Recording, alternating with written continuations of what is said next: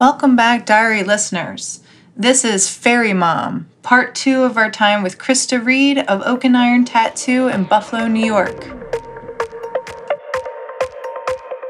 Welcome to the Apprenticeship Diaries, where raw meets refined. Let's be real, we're still working on refining. What it took, what it takes, and the stories that are made. Join us as we learn from professionals about how their stories began.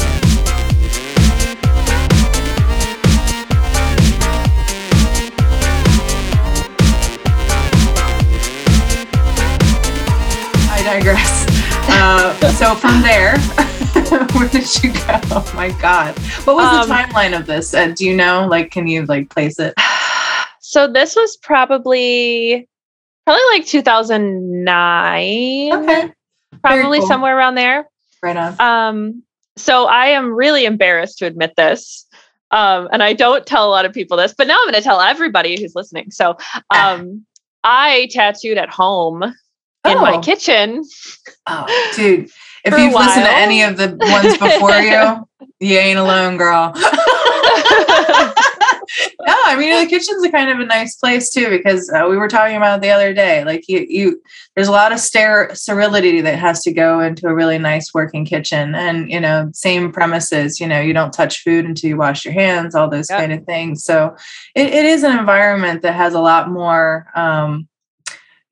reverence than I think a lot of people give it credit for, especially if you're aiming to tattoo out of it. And with the knowledge that you had before, I'm pretty sure that you were able to construct an environment that was good. Yeah. I had an autoclave. I had the whole shebang. So wow. I wasn't reusing needles or anything like that, but definitely it's, part of my past, but it was mine too. And, we do what we got to do. And I think too, that says something. We did apprenticeships. We did the thing that we were supposed to do. And then the thing that we were supposed to do kind of spit back in our faces. So we did what we had to do to make our dreams come true. So I think that says something about the person when you kind of persevere and then get to a point where both of us are now. Yes. Yes, absolutely. So I think that not that I would recommend that to anybody. No. Especially now, we have so many resources that doesn't have to be a necessity. Yeah. But I did it, and I really did grow because I was watching, seminars, when everybody's releasing the DVDs and stuff like that.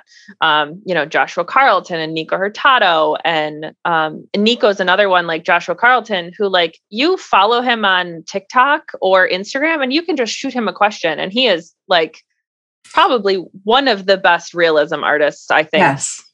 In the United States, at least. Absolutely. But he's super chill. You can just be like, hey, what needle are you using? And he's like, this is what it is. This is where I got it. Here's my affiliate link. Yeah, no, that's awesome. I love that. Yeah. Nico, he's big about teaching and all of that stuff. And it's wonderful. I mean, all of those kind of guys really were, because I think they were just genuinely art nerds. They were just so excited about what they were learning that they were like, I gotta share this with people. The more people who know this, the more people I get to play with and have a good time. Yeah, no, that's awesome. I'm so glad. I've never shot Nico a question because I know, as I said on our thread, I know Evan Olin, who I also feel is an amazing portrait artist. So I've watched him a couple times, and he's gotten tattooed by Dimitri. I can't ever pronounce his last name, Shamoin. He's in another country, but his work is dope. And I've gotten so many cool tidbits by just asking about what Evan experienced when he went over and got tattooed by him. But I think that, and that's the other thing too, is we were saying earlier, is that when you have a lot, when you have abundance, I just feel I don't know. I'm not the type of person who wants to sit on those things. I guess I'm a pothead with my love. I want to share it. I want to spread it around. Yeah. That's how I want to do it. And I just think that if you can, because that's really it, right? Because you can affect your community. That's what you get to exist in. I wouldn't say that it's not selfish, because I consider it very selfish. I feel like I do it because this is the world I want to live in. Yeah. So I'm not gonna remove that piece of it, but I think that it's the investment in that really breeds the dream, and I'd rather focus on those things than like you said, gatekeeping. I do think there's reason for it. I do think some people have earned that reason, and their attitudes earn it. But when you have an attitude that is just so, I don't know, hungry and wanting to do the right thing, you can see that in a person. I don't know. At least I can. So I'm not going to punish you for having a good quality about you. And that's not what I want to cultivate it and shape it and give it temperance. And the truth is, with a lot of this, is that we're not able to teach a lot of people the stuff that we know, because what we know was put under such a pressure cooker of like reaction based like learning, because we were under such crazy circumstances that to unwind that is like, dude, I don't fucking know how I do this. I just do it because I just had to do it. Just figure it out. Yeah. I just hacked it, man. Like, and that's the only thing I can give you. I mean, I can try to give you some tips, but it's been a really hard thing for me to teach, actually. I can teach the psychology of it, which I think is really important, because I think that is what's hard, is sludging through the muck of whatever you're trying to do. But yeah, that's all I got, man. As far as the art, I really just want to give people tools and see what they make with them. And I think that's really cultivating a good artist and being like, well, that's the struggle, man. Like, that's what I think the struggle is for the modern day tattoo artist, is like, look, man, I can't break down this for you. I can't hack every bit. I can't give you all that information. Yeah. I know you want it, but what do you think? You're just going to be amazing within a year? I mean, you're so much better than I was my first year. I mean, come on, the hell. Yeah. I literally said that to my apprentice the other day. We were like sitting there and I was like, just guess what needle I'm using. Like, she was sitting next to me and like watching me tattoo, and she like guessed really close. But I mean, there are so many different kinds, between like straights and tights and hella tights and like all of the different like bug pins and straight bug pins and like, there's so many different, and she's like rattling off all this information about, like needle configurations and all of that stuff's on YouTube now, I don't know if you've ever watched Fireside Tattoo Techniques. Yes. Or Fireside Network. But I love him. I mean, he gives such good information, and it's the way he distributes it is smart.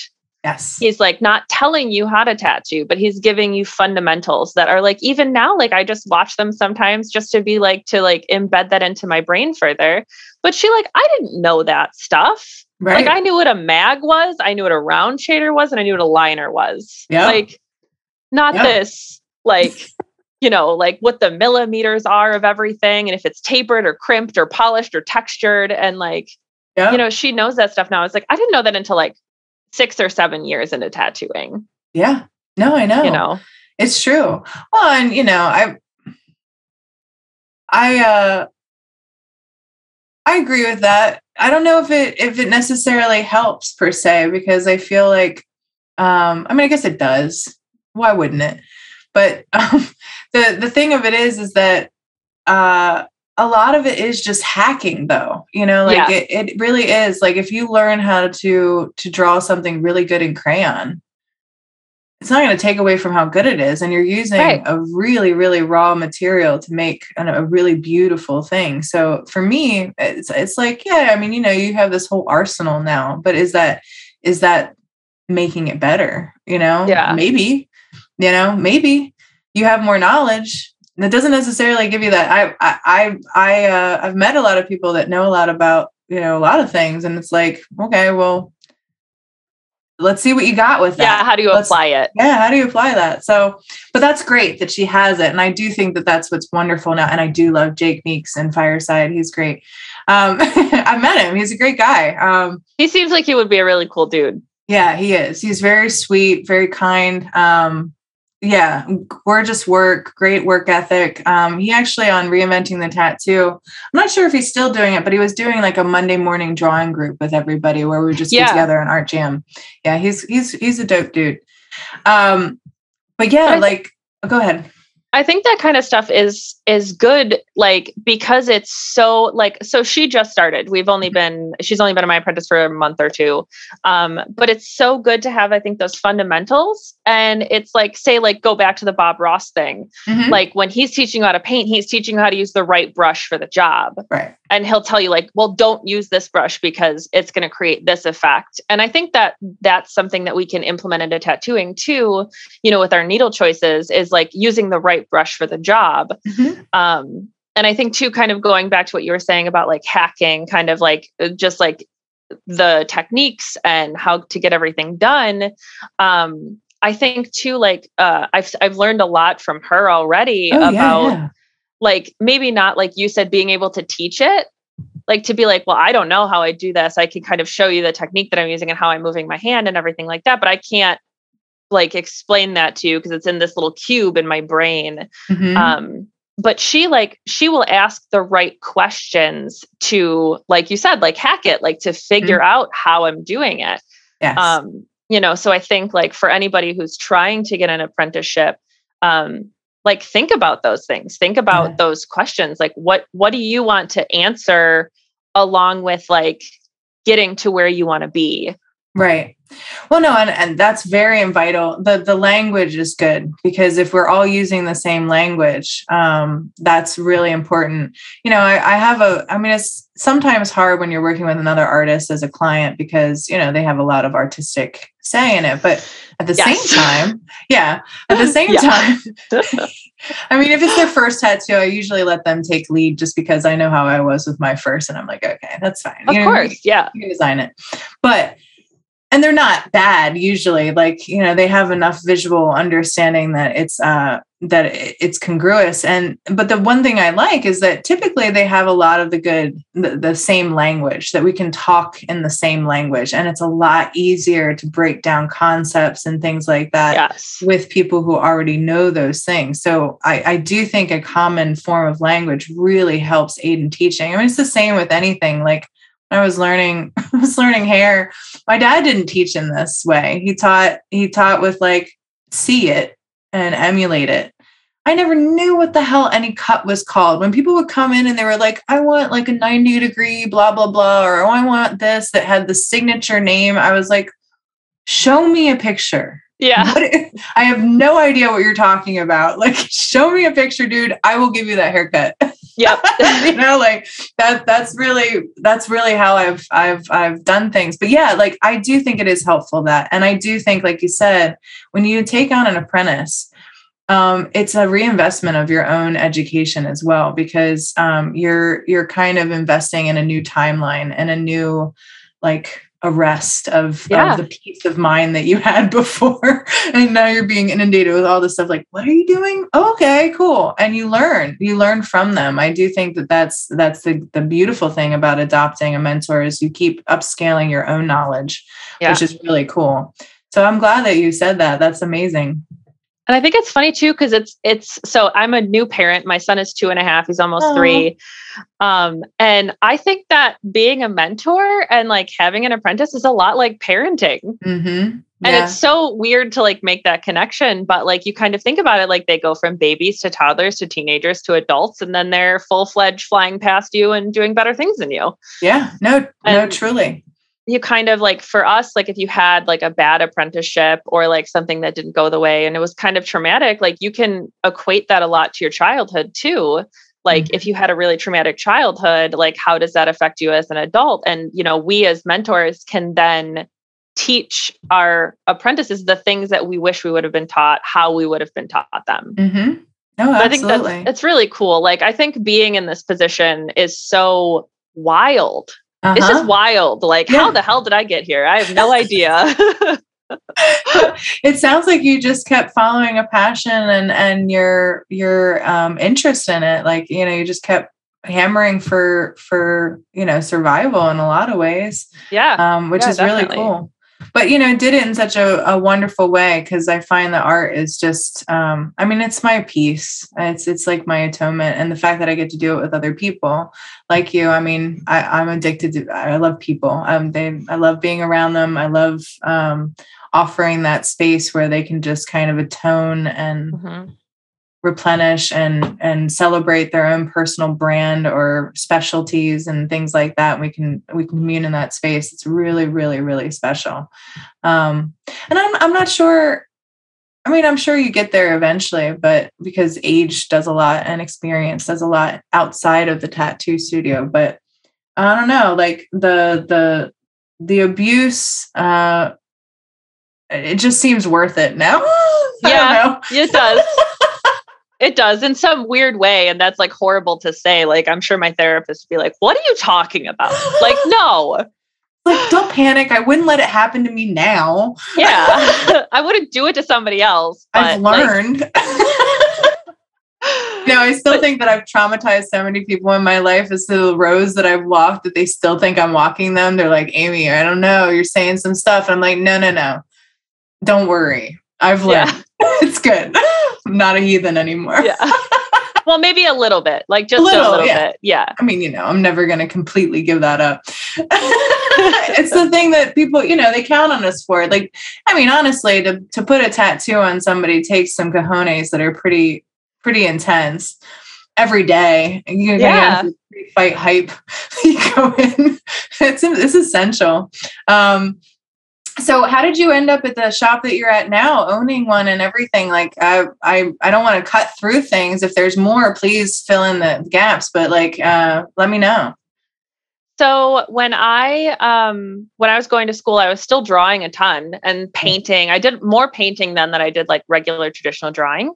Nice. I was doing like really large scale acrylic paintings, which are all still unfinished in my basement, thanks to my ADHD. But I have those too.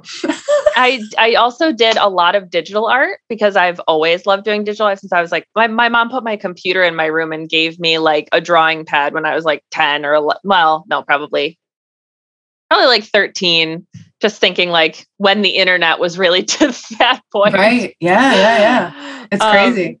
But, I was still drawing, and my buddy, who was tattooing me at the time, he was like, hey, why don't you come work with me? Like I said, when my mom got sick. And then I started getting back into that.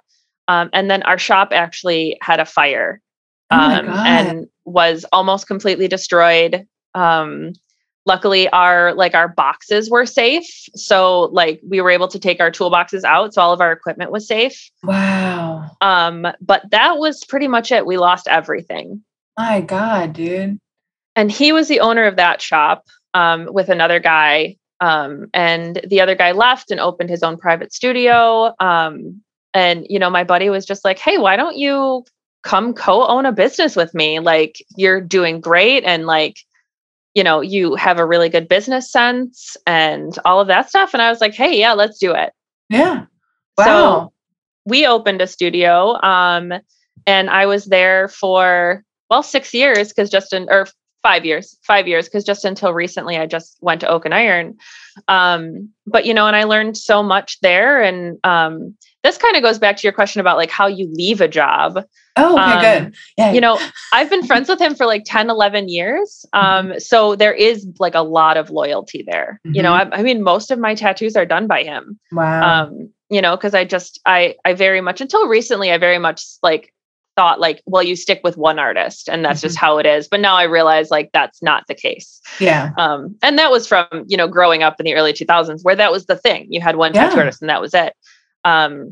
But, he gave me such a great opportunity and like really just like showed me and like helped me become like, a tattoo artist adult. Yeah. I guess, like kind of grow into my own. I'm 31 now. So I was, in my mid-20s when I started there. And, I got out of school. So I thought I was like, I had 2 degrees. I was like super smart. It was all about science. So I thought I was like the shit. Right. And then he was like, yeah, no. And I was like, you're right. Yeah. Okay. Helped me more the shit than me in that area. knocked me That's pretty fancy. That's pretty smart. I'm just a big brain in here. I'm going to go from art to neuroscience. That's what I'm going to do. Yeah, why not? I mean, I like the moxie no matter what. That's awesome. I love it. I'd consider you smart. Thank you. They do. They have such they intertwine so much, especially now, which we can talk about a little bit later, but I practice healing tattoos. Oh, that's awesome. So healing the mind and the body through my tattoo. And again, we can talk about that later so we don't get too far off, but so he gave me this incredible opportunity, and he's such a good guy. And when I wanted to leave, and my now business partner, she messaged me at 10 o'clock at night, and she was like, "Hey, so I love you. Let's do a thing." And I was like, "Okay." This is crazy. That's awesome. So I wrote down all of the things that I was appreciative from him. And how thankful I was, but I told him, I was like, I need to spread my wings. I need to take all of the stuff that you taught me and go out and do it. Mm-hmm. When an 18-year-old moves out to go to college, it felt very similar to that. It felt very, I need to do my own thing now because of all of the things you've taught me. Yeah. So, and I think that was, for me, that was the best way to leave, because I wasn't leaving on bad terms. Right. But I was leaving the mentor that really showed me how to re-tattoo again and taught me how to do a lot of the things. And I was on this kick of using round shaders for everything. And I was like, that was a thing for a while. Yeah. I was like, I just get such good saturation with it.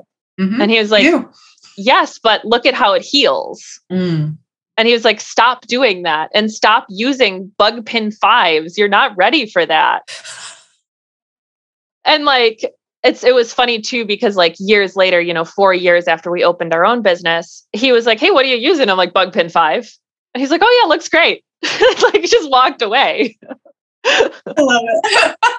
But I needed that. I needed to be told, use a 9 or a 7, stop using the small needles, and you'll get better lines, until I really knew what I was doing. Right. He taught me to use rotaries. Yeah. He got me on that path. He bought me rotaries. He was, he was such a wonderful human. And it was just I just needed to kind of move on and do my own thing. And I wrote everything down. I think that would be my best advice for anybody who's thinking about leaving, is write stuff down. You don't want to make somebody feel bad that you're leaving. You don't want to be like, well, you suck, so I'm going to find somewhere else to go. Yeah. Concentrate on the pros instead of the cons. Even if you might have cons in the back of your head, you don't need to drill them into somebody. There's no reason to make somebody feel like shit. Right. And I think that's a lot of it, right? Because mentors, when my apprentice leaves someday, I'm going to be crushed. Yeah. It's going to hurt. Mm-hmm. And if she steps on me as she's doing it, it's going to hurt more. Yeah, it will. But if you have some tact to it, and I told him, I was like, I'm not good with words, but I wrote this down for you. So a little aside about me too, is I'm also an author. Oh, cool. Right on. So amongst everything else that I do, I've also written a couple books. So writing really is my thing.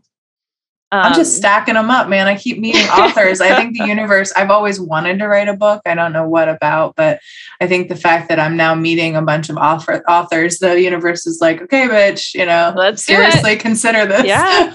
Well, we'll talk more later about that on the side, but if you need advice on that, let me know. I can help you for sure. Well, tell our listeners what you've written so they can check you out, because, if you've written books, you got to talk about writing books. That's the big thing they don't tell you, that is you got to talk about them. They got to sell. So it's the same thing with tattoos. Yeah, man. Yeah. You got to talk yourself up, even if you feel that imposter syndrome and you're like, I'm terrible. Yeah. Well, not only that, but it's like that print that you did 10 years ago that's still really good. But you're like, I don't want to sell that. I've done all this new stuff. And it's no, it's still relevant. It's so good. It's so good. You can still make money off of it. Yeah, exactly. Yeah. So none of my books have been published yet. I'm still in the revision phase, but I do have 2 publishers kind of on the line. So my first book is called The Scent of Night. It is a vampire romance. It is a very smutty adult vampire romance. It's basically like I've read a ton of, there's like a whole like shelf back there that's all just vampires. I have an obsession, and I'm okay with it. But I took all of the things that I didn't like and took like the original like folklore of like Nosferatu and Bram Stoker's and Anne Rice and used that folklore to kind of weave my own tale without sparklies and, Twilight vampires. The Mormon vampires hits. we get now. Yeah. Yeah, no, I know. I was a big Anne Rice fan too, so kudos. Yeah. I love her. And I'm so sad. When she died, I like bawled my eyes out. I know, man. Like another one. But, I don't know. Well, that's a good question. This is one that Rico would be like, if it comes down to vampire, witch, or werewolf, is it vampire all day? Oh, yeah. Yeah, okay. all day. All day. Cool. Awesome. Thank you, my love. That's always a thing. I think witch would be it for me. I really like the communion with nature and like, just kind of being the antithesis. I don't know if like, but you can do that now. You don't need a supernatural thing to like tell you to do that. You can go out and manifest your shit. Yeah. Doing it, man. I already know I'm an immortal being. I'm good. I literally like right next to me. Oh, my child moved it.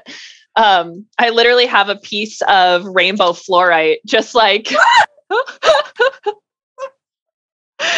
hanging out right next to me. That's wonderful. I love it so much. Yeah, I'm all about crystals, rocks, woo woo. Yeah. I'm crazy.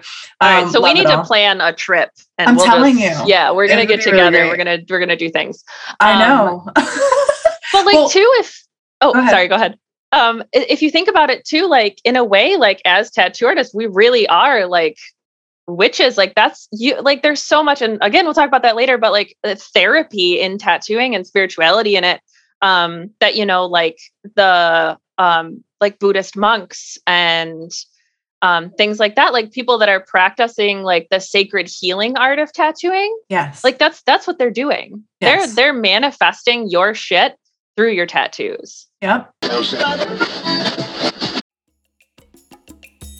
Some exciting news, diary listeners. We actually got a wonderful promotional code from Reinventing the Tattoo recently, and we're happy to share this with you. It's 10% off on a subscription to Reinventing the Tattoo. And if you don't know about this wonderful, wonderful service, it's continuing education for working professionals, very geared around tattooers. But I would venture to say that if you are looking to improve your art skills and have regular momentum to your creativity and to your own professional education, I can't recommend it enough. One of the prime people that you will be critiqued by and helped with and draw with and all of that good stuff is Guy Atchison. And if you don't know about him, you probably should. He is a very, very pivotal person in our industry. I joined them for one exercise. I did a color study. I mean, Rico sat there and watched me the other night do a color study exercise with Guy and company, and it was amazing. I was flexing all kinds of muscles. It's just all around if you want to improve your art skills. I can't see a better way than hanging out with a lot of professional artists and seeing the kind of work that they do and the kind of exercises they work on all the time. It's www.reinventingthetattoo.com/The Apprenticeship Diaries. So again, that's www.reinventingthetattoo.com/The Apprenticeship Diaries. And that's going to save you 10% on your subscription. Go check it out, folks.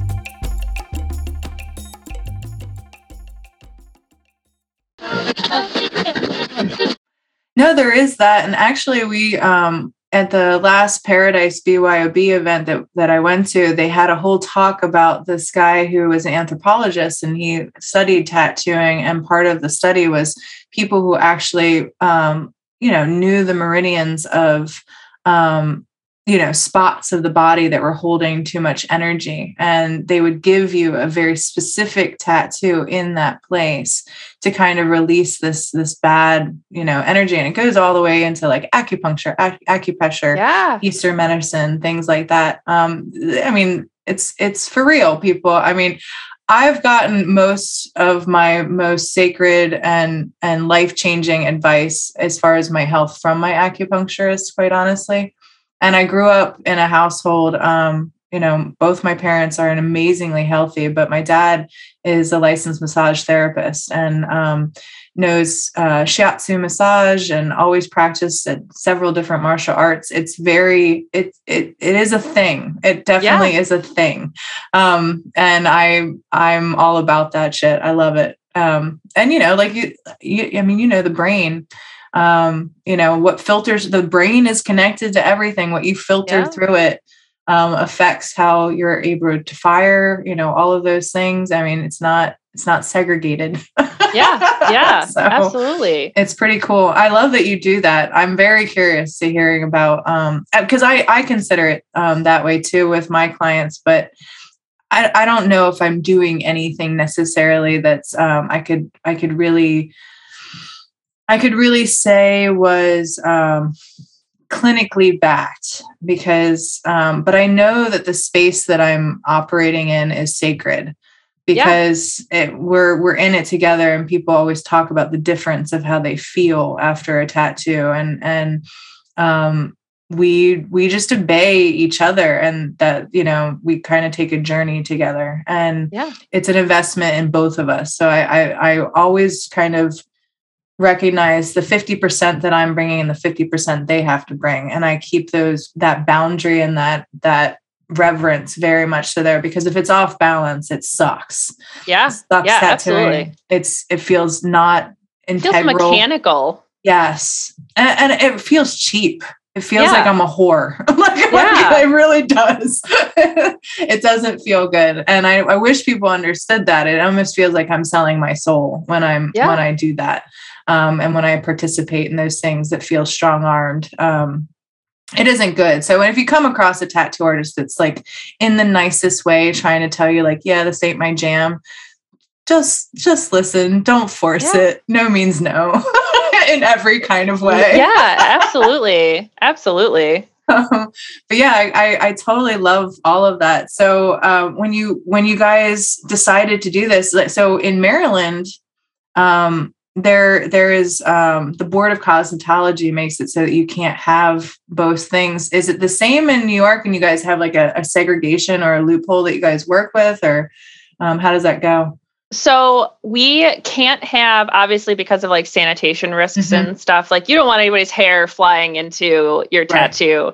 And like, obviously as, barbers, that like that happens, especially if you shave someone's head, it goes everywhere. Oh, dude, it's in your boobs. It's everywhere. Yeah, it's everywhere. It's everywhere. I get it. Like, so I'll get it in my mask because, we have the mask mandate and everything. Yes. I'll get it in my mask and I'm like chewing on hair, and I'm just like, bleh. So bad. But like, poor baby. We do have everything segregated. And so basically there's an upper space where the salon is, and then the bottom space has the tattoo. Oh, great. And then we have like circulation, like air circulation, and there's like vacuums that like will clean up the hair. So instead of like sweeping and stuff, it's a lot more sanitary, and like we don't get any hair down in the tattoo shop. So it, we make sure, and we do, we clean 3 times a day, and we're making sure like, and like, I'm not tooting my own horn here, but I am a little bit. You should. I think that because of that, our shop is cleaner than other shops would be. Yeah. Because we clean first thing in the morning, and then we're sanitizing like literally everything before each tattoo. Just due to any hair and stuff, we never set up like before the appointment or like anything like that. It's literally like you have the client in the chair and you're setting up. Yeah. Which is cool because they get to see it too. Yep. I'm in the back of, it's not a salon anymore. It's kind of like a salon tomb. It's my parents' commercial space, but it was a salon. And my dad still operates in the very front of it, but it's this huge building. And we have my spot like segregated now. That's where my private studio is at this point. And it's just a little space, but it's just like you said, my boyfriend, like he comes in, he's like, literally, babe, I don't think there's any tattoo shop that's this clean, because it's just like you say, because of the hair that I know exists. I am like wiping down every surface afterwards. I'm like, that whole area it's dead. There's nothing there. I know there's nothing there. There are no germs. They have all been. Yeah, exactly. So I 100% agree. You should toot your own horn, because that's something that says a lot for your place of business. And it also gives people an understanding, and probably a lot more than they even realized about even the hair industry or any other industry too, is that like, it's we have to maintain a certain level of cleanliness in order to service people long term and not hurt them. So that's very relevant. No, I love it. Yeah. And then I think too, like the medical side of me, because like I've been in ORs before, I've scrubbed in, I've gowned, I've done the whole thing. I'm just shadowing, but you still, you still have to make sure that you're clean. Like when you're watching somebody open a brain. Dude, you've seen that. That's cool. Yeah. Yeah. It's very cool. It's wild. Now, it's so wild. Are they conscious because I think they have to be like kind of conscious while they're doing that? So there's awake craniotomies and then there's like normal craniotomies. Usually with awake craniotomies, they're doing like they use electricity to like trigger certain parts of the brain, or like if they're removing a tumor, like a lot of like what you see on Grey's Anatomy, like when they do those awake craniotomies will be for like certain purposes. Like you have like it's like a random like concept, but like say you have somebody who's like a violinist in the Philharmonic and they have a brain tumor, but they don't want you to take away the part of their brain that can speak and function and all of that. Awake craniotomies can help in that aspect, because they'll tell you like if somebody's losing speech, you're obviously too close to that center of the brain. Got you. But most of them are asleep, like if you're clipping aneurysms and stuff. Got you. That makes sense. I mean, an aneurysm, it's just got to get out. Like, like we can't be delicate. We wish we could, but this is a ticking time bomb. Literally. Yeah. No, it is. I have a couple of friends, unfortunately, that have had to walk that path and have a couple that are inoperable, that, they just got to really pace their caffeine intake and a lot of the stuff, eat well, exercise, be very up on it. But yeah, it's incredible.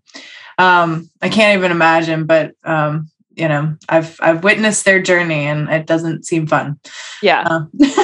Yeah. Neurology is one of those, not super fulfilling roles of the physician, because you have such a high death rate. Yeah, I would imagine so. Yeah. Because like, even if you do surgery, there's like a pretty good chance that like you could really mess something up if you move to like the wrong, just even slightly, and you could hurt somebody. But, the medical field really taught me like even more than any bloodborne pathogen certification could. Yes. I still see tattoo artists who will like touch their phone with their gloved hand. Like, no. Or like touch the bottom of their chair to like adjust it.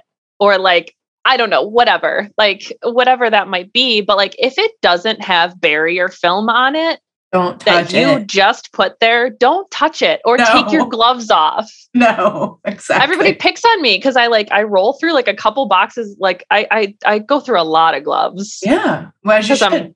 I'm constantly like taking them off. They're like, you're wasting so much money. And I'm like, no, I'm preventing germs from getting into a person's open body. Yes, exactly. Exactly. This is important. For us to do this. And you know what? It's worth the money. Yes. Yeah, absolutely. And it's pennies in comparison to like what could happen if you gave somebody like MRSA or something. And, obviously we're pretty well protected with our release forms, which for anybody listening, when doing release forms, make sure that there are clauses in there that they can't sue you. Yes. Yeah, have a binding arbitration part of it. I'm actually working on that right now. I have to find a local lawyer around me because I want them to look it over. I have a little bit of it, but I want to make sure that's in there and that it's concrete. But definitely have a binding arbitration clause in your release form and you can even have like a separate form that is a binding arbitration. It just basically says that they'll work with you before they aim to sue you. Yep. And there's the one that we use is I think it's RTF. It's an app that you can just get on your iPad, and we have an iPad in the waiting room, which is really neat because then we have shop managers who are phenomenal. We're a little bit different than a normal tattoo shop. I love it. But, and that actually has clauses in it, and it's all like legally backed, and you don't have to really like do a lot of the legwork. So it's kind of already done for you. You pay for it, obviously, but, a lot of it's already taken care of for you, which is really cool. And works out really well. So. And it's called RIT? RTF, I believe. RTF. I'm sorry. RTF. Awesome. Yeah. Awesome. Well, I'll look into it because, why not? I'm using just a waiver form kind of generic thing, but I had to write the actual thing. So it's just a hosting waiver form that catalogs things and sends it to me.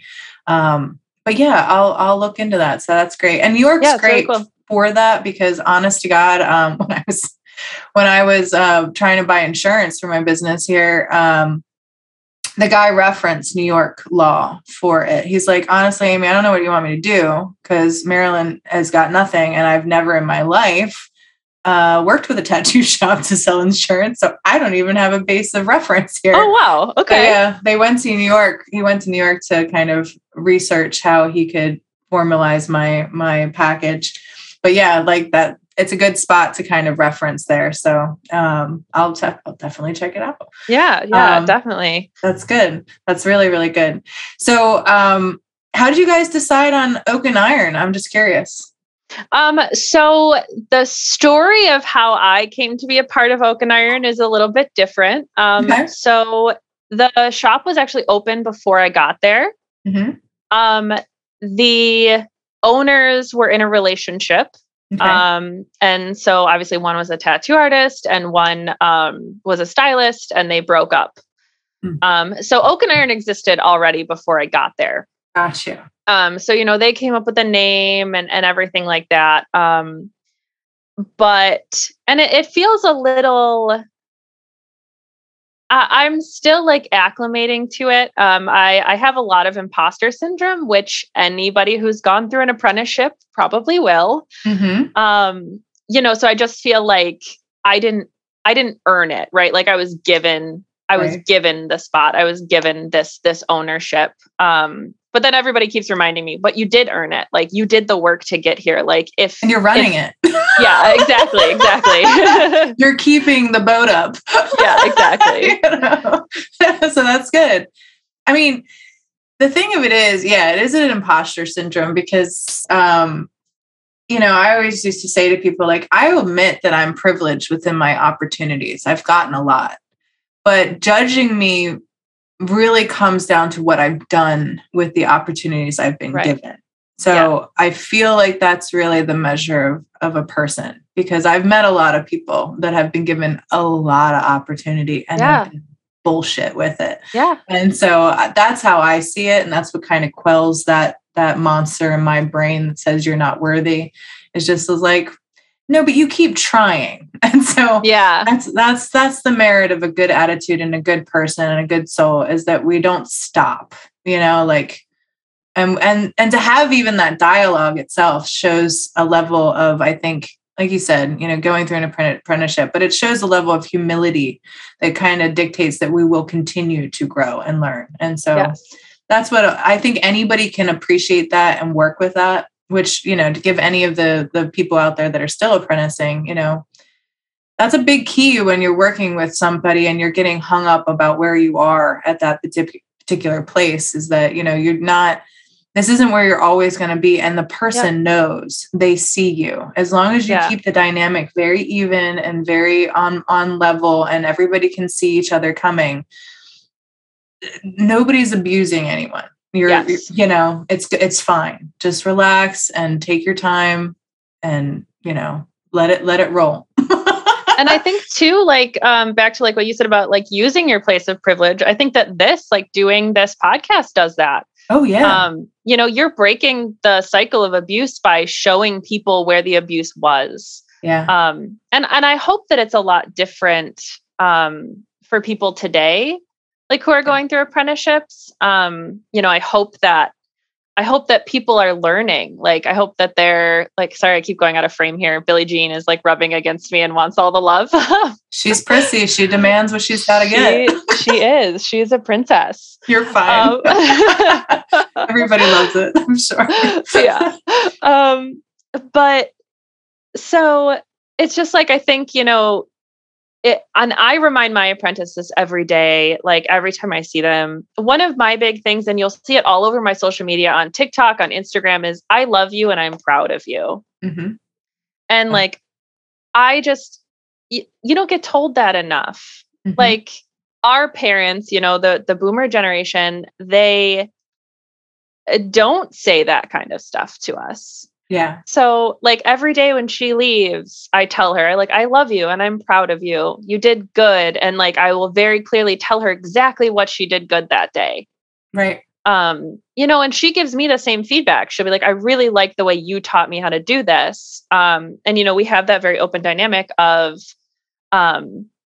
well, how do you learn? Because, you know, like with the background in psychology, everybody learns different. Some people need visuals, some people want videos, you know, some people need to do over being shown.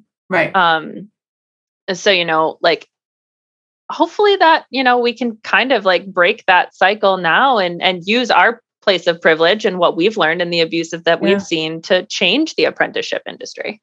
Mm-hmm. No, absolutely. Absolutely. And, you know, I do think that there are people who just need validation that they're okay. You know, like they're just okay. I think that was honestly my apprenticeship experience with my my apprentice. I think that she just like on a regular basis, I'm like, why are you fucking yourself up like this? Like, just, you're fine. Like, you're fine. Like, it's going to be fine. Like, it really rocked her. Like, I think in a big way, because we were trying to expedite it. And I think that she was trying to get over, you know, leaving a very, she was a teacher beforehand, leaving a very, you know, a potent, qualified job that was recognized that she was really good at and that was stable, to going to this, that it was so many questions. It was so many like, what the fuck did I do? You know, what if I fail? And I'm like, I just had to keep asking her questions. Like, what does that even look like? Like, can you describe to me what this failure that you're talking about looks like? You know, because what does that mean?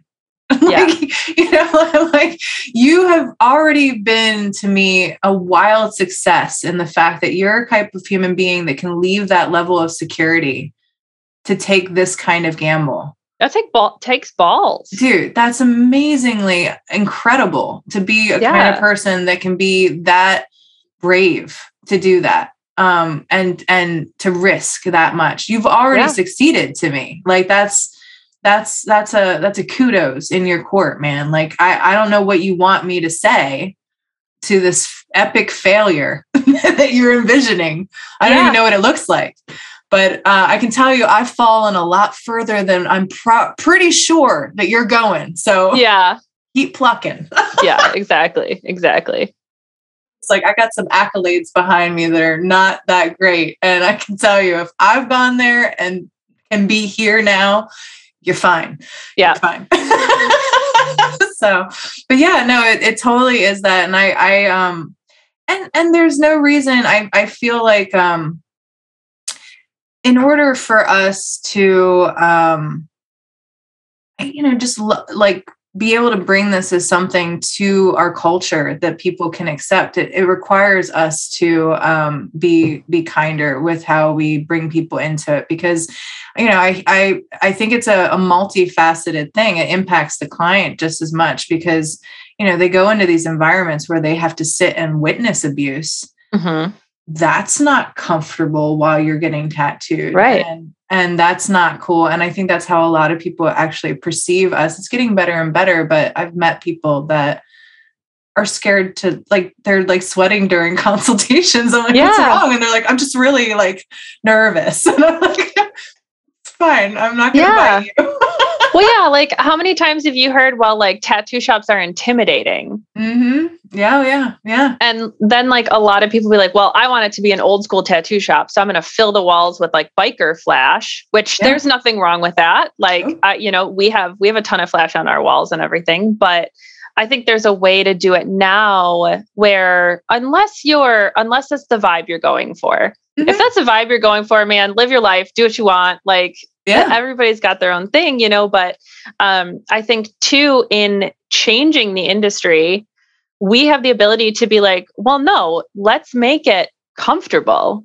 Let's make this for everybody. It doesn't have to be for, a specific type of person. And even now, like, my dad will ask me when I'm getting a Harley because, I have sleeves and like anytime I wear shorts, he's like blown away because my legs are mostly covered. He's like, when did you get all those tattoos? Well, I've had them all.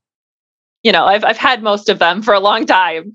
But there's still like this preconceived notion that, we're doing heroin in the back and, we're dealing with our addictions through tattooing. But I think we have the ability to change that now, to be softer and to like hold people. And like I know the other day I was talking about in our group that I work too much. And I'm taking too many clients and I want to do bigger pieces. But like thinking back to talking about like the healing tattooing, I realized that the reason I do that is because I love my clients and I love these people and I want to put this healing art on their body. Right. And knowing how much it means to them means so much to me, Well, it could be what your dad said actually in a way. Because I think I'm curing my addictions with tattooing. Yeah, absolutely. I do. My addiction is people. I'm codependent as fuck. I'm going to come right off of it, man. Like, and tell you that's what it is. I overcare like a motherfucker. I insert myself constantly. Yep. That's why I'm a podcaster. That's why I'm a tattoo artist. That's why I've struggled with relationships. All of it. I have boundary issues. Me too. so that's really what it is. And I, but that's the thing is that like, that's the beauty of this profession is that it makes you have to balance those things. Yes. Because there's only so long you're going to break your back for it. There's only so long you're going to let the tangible things that are physically happening to you happen. Yeah. And it forces you to redirect this addiction that you have and really set boundaries. It's an amazing thing that way. And I do think that parents just ask that because they like to give us shit. Yeah. I think secretly they're proud of us and they don't know how to say it. Like you said, that's not their generational, like, they're like, I don't want to give them too much credit. So to put it into perspective, so my dad is a very conservative. He was the assistant vice president of a bank. Okay. Like my brother is a CFO of a company. We're all real big overachievers. My sister just got her PhD. We're all real big overachievers, but, so he's very conservative and like for the longest time, and it's funny, my parents were divorced, but my mom was like this crazy hippie lady, who just like smoked pot and believed that like virginity is a social construct and like all this stuff. And then you get my dad who was like, so he would say this, but that sex is only for reproduction and like, it's not for fun when, he'd been married a handful of times and all of his kids are with different women. You're like, oh, okay. That's a convenient statement. Okay. Yeah. But so, he's very, very conservative. He's a wonderful man. He's wonderful. And he's, he's dealing with some of his generational trauma too. And like learning to love and learning how to be emotional. But when I had my son, he got a half sleeve. Oh, that's awesome. Yeah. That's so like really cool. He shows me that he supports me in that way. Yeah. Well, and he's opening up. Like, I mean, it's a testament of your journey and what you give to your clients that your father's doing that like you're opening him up. So that's really cool. That's really, really cool. He wants another one. That's awesome. He wants another one. You do after you get one. You're like, oh wow. Yeah. Is virginity really a construct? Or did I just get my cherry popped? Yeah. It was fun. I actually, so I have a picture of my mother. Aww. And I at. Oh my God. I love that picture. It's this beautiful fairy picture. Everyone. She's awesome. She's so beautiful. But you can see it. You can see just like her little hippie self. Yep. Well, and it makes sense why you would go towards that kind of ethereal, fairies, mysticism kind of thing. Plus, lore of vampires and, those kind of things. It's definitely on the romantic. We are very similar. Everything with me is like, dual. I love the duality of things. I like things that are, gritty, but beautiful, like there's like a beauty there. Yeah. Just because of the contrast, it's really awesome. And the push pull of it all. That's really cool. Well, I know that now she's probably a fairy that's like guarding over you and making a lot of things happen. So that's really cool. She is very, for sure. very cool. Yeah. My parents, by the way, are very conservative as well. Extremely. My mom is like your dad, and I don't know if I will get an opportunity to ever put a tattoo on her. I don't think that it will happen. I think that she still has a lot of feelings about them that she's just not going to come off of. But it's fine. It's cool. She's constantly looking for like, you got to get out of that industry, like kind of thing, because of like, the shifts that are happening in our industry that I'm kind of panicked about. She's like, get out now. It's all doomsday. And I'm like, calm down. I was like, I just see it. I see it and I'm going to manage it and I'm going to work this through. I'm not willing to just walk away from something that I've invested so much time in. You work so hard for it. Like we eat, sleep and breathe it. And like, that is one of the things about like the original apprenticeship that I think still needs to hold true. Like, yes, I give my apprentice a mental health day, or two, like depending if she needs a little bit more that week, she just lets me know and I'm cool with that. But also like you do need to eat, sleep and breathe it. That's the only way you're going to get good in this industry. Yes. You need to study. You need to do color studies. You need to learn color theory. There's so much more than just doing the apprenticeship. It's our lives. It's a part of our personality. Like I consider, I was in quarantine 2 weeks ago after exposure to COVID. And I like felt off. Aww. Like, you feel like in this industry, I feel like if you were to quit for whatever reason, or you were to go somewhere else, I don't think you would ever feel the same fulfillment that you do after you rock a tattoo and you get a killer picture of it and you post it. And then like someone like Joshua Carlton likes it, like, oh my God. something. And like, like when we got invited to that group, I was just like, what? Oh this is amazing. I know. I literally was like crying in my kitchen. Like, that's awesome. I was like, I'm just happy to be here. Wow, I got invited. I'm never cool. Right? It's like something like that. Like when you get to participate in something like that, like, or like somebody that like you've idolized follows you. Or like, so Teresa Sharp is like one of I would love to get tattooed by her. Like I am saving my back. Yeah. Like to get tattooed by her. That's a great thing to save for her. Yeah. That's awesome. I know she loves the big pieces. Oh, I know. But like she liked one of my pieces once on Instagram and I literally think I died. Yeah. Like I saw it come up and I like cried and was just like, something like that is so emotional, like, because those are our idols. It would be like Elton John liking a song on somebody's Spotify or like something like that. You can equate it to so many things, but there is like there's something so beautiful in getting to where you've worked so hard for and gone through all of the trauma of the apprenticeship and like just worked so incredibly hard to get there. Absolutely, dude. Yeah. She's have you met her? She's a dope human. She's really cool. But I would love to. I just want her to be my best friend and like, I don't think it would be hard. She's a really cool person. I ran into her when she was touring America with Kelly Doty and or Dottie. I don't know how she likes to say Doty, I think. And they were so fucking funny. They're still fucking funny. It was when Vine came out and they were making all these Vine videos. It was hilarious. And then they were also traveling with Gesso at the time, and they looked like Wilson Phillips, which most people of this generation has no fucking clue who Wilson Phillips is. But we were at this gathering, this artist gathering in New Mexico, and there was this big fucking rock outside of this this hotel. And I was like, guys, it's the Wilson Phillips cover. You gotta go and you gotta all sit there like the girls of Wilson Phillips. So I got this picture.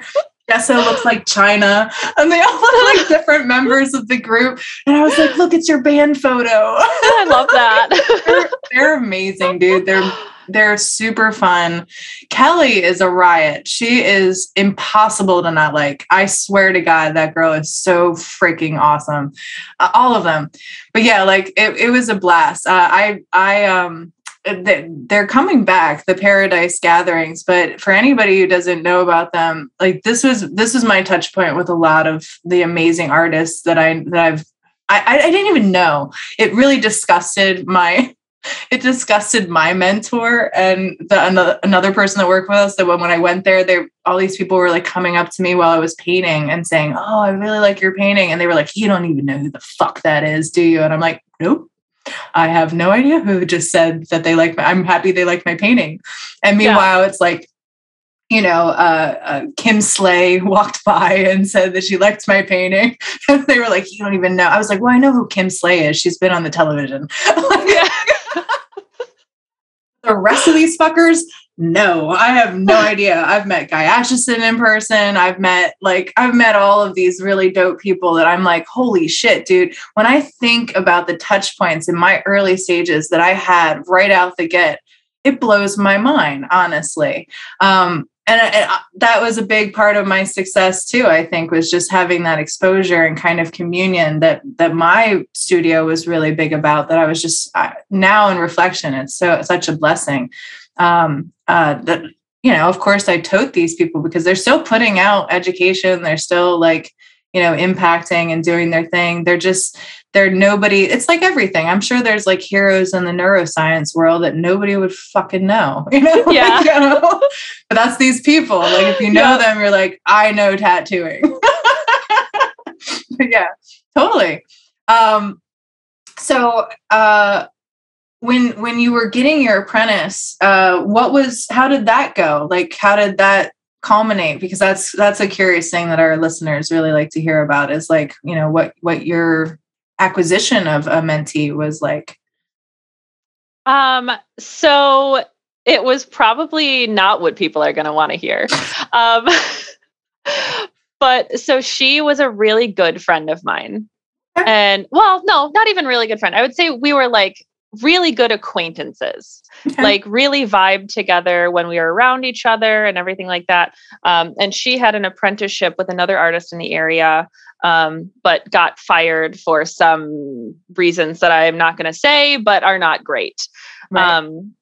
And her art is incredible. She's going to best me by like 1,000,000% when she starts tattooing. And that's what I want. Yeah. You want somebody who's going to be better than you because, one of my big goals is to build community over competition. Yeah. And in this industry, that's so hard. Mm-hmm. But you meet, you just got to meet like-minded people. But, and when I was moving to my new studio, one of the big things for me was getting to hire other artists who believed in community and getting to have an apprentice. Right. Because I think that I'm in a place where I can share these things with other people now. Right. And so literally, that is essential. Yeah. So literally so she worked at one of the local vape shops. Aww. And I went in and I was like, hey, so I'm going to be opening a studio soon, going to a new studio. You want an apprenticeship? And she was just like, fuck yeah. Yeah. Like, let's do it. Oh, that's cool. So, yeah. So she, she kind of fell into it, but she earned it. She, her art that she was putting out was just so incredible. Yeah. And, we talked about like, we're moving a little bit slower just to kind of like, get her a little bit acclimated and make sure she feels ready and everything like that. But like her ability to just, and I would say for anybody who is looking, to get their apprenticeship, draw things, not that just you want to draw, but like ask people what they want to get tattooed. Mm-hmm. Like ask your friends, ask your family, be like, hey, I want to draw some tattoos. Give me something to draw on a body part. Right. And put that in your portfolio, whether it be digital or traditional or whatever. And, that's kind of what she did. And I think that it's made her skills for body mapping. Yes. That much better straight off the bat. Which, All right, diary listeners. That's a wrap on part 2 of our time with Krista Reid, or K Reid Tattoo. Please be sure to join us back next week for our conclusion. Thanks for listening. You can find the Apprenticeship Diaries on Twitter, Facebook, and Instagram. Our IG is _apprenticeship_diaries. If you would like to offer constructive criticism or an interview, drop us an email at theapprenticeshipdiaries@gmail.com. We look forward to hearing from our listeners.